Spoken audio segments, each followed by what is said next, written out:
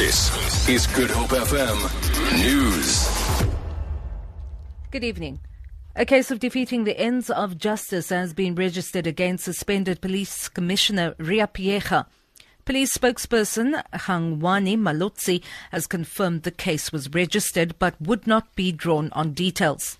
2 years ago, Phiyega was also accused of defeating the ends of justice and investigated by the Independent Police Investigation Directorate. The allegations surrounded claims that Phiyega tipped off Western Cape Police Commissioner Arno Lemoore about investigations against him. The Health Professions Council of South Africa has called its first surprise witness to give clarity on whether due process was followed before charging sports scientist Professor Tim Noakes with unprofessional conduct. Noakes' legal representatives have argued that he wasn't given access to key documents before he was charged. The disciplinary hearing is being held in Cape Town. Sisanda Nkwala reports. Patrick Madube, a legal services officer with the HPCSA, has testified that procedurally Noakes was not entitled to receive the document in question. He said according to the Council's procedures and legislation, the document in question was for the eyes of the committee only prior to the commencement of the hearing. Noakes, a proponent of the Banting diet, has been hauled before the hearing after tweeting that a mother should wean her baby on a low-carb, high-fat diet. Meanwhile, Noakes' defense will only commence next year after the inquiry was postponed to the 8th of February next year. Sisanda Nkwala, SABC News, Cape Town. COSATU wants the tripartite alliance to be reconfigured, giving all parties equal decision-making powers.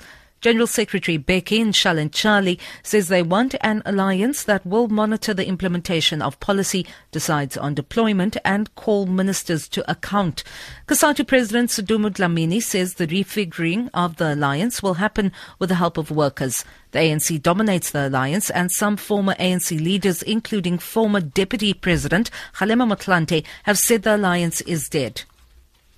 Archbishop Emeritus Desmond Tutu says he is deeply touched to have been honoured by Queen Elizabeth II for his lifetime service to human rights, peace and reconciliation. Tutu received the Order of the Companions of Honour this morning during a visit with Prince Harry at the Desmond and Leah Tutu Legacy Foundation in Cape Town. Tutu says he is thankful for the relationship South Africa has had with England during its difficult times. If the people had repudiated me, where would I be? The fact of the matter is that they came along and agreed with me when we said we wanted sanctions against the apartheid regime. Despite all of the efforts of the apartheid regime to alienate us, they stood by us. For Good Hope FM News, I'm Vanya Kluter-Collison.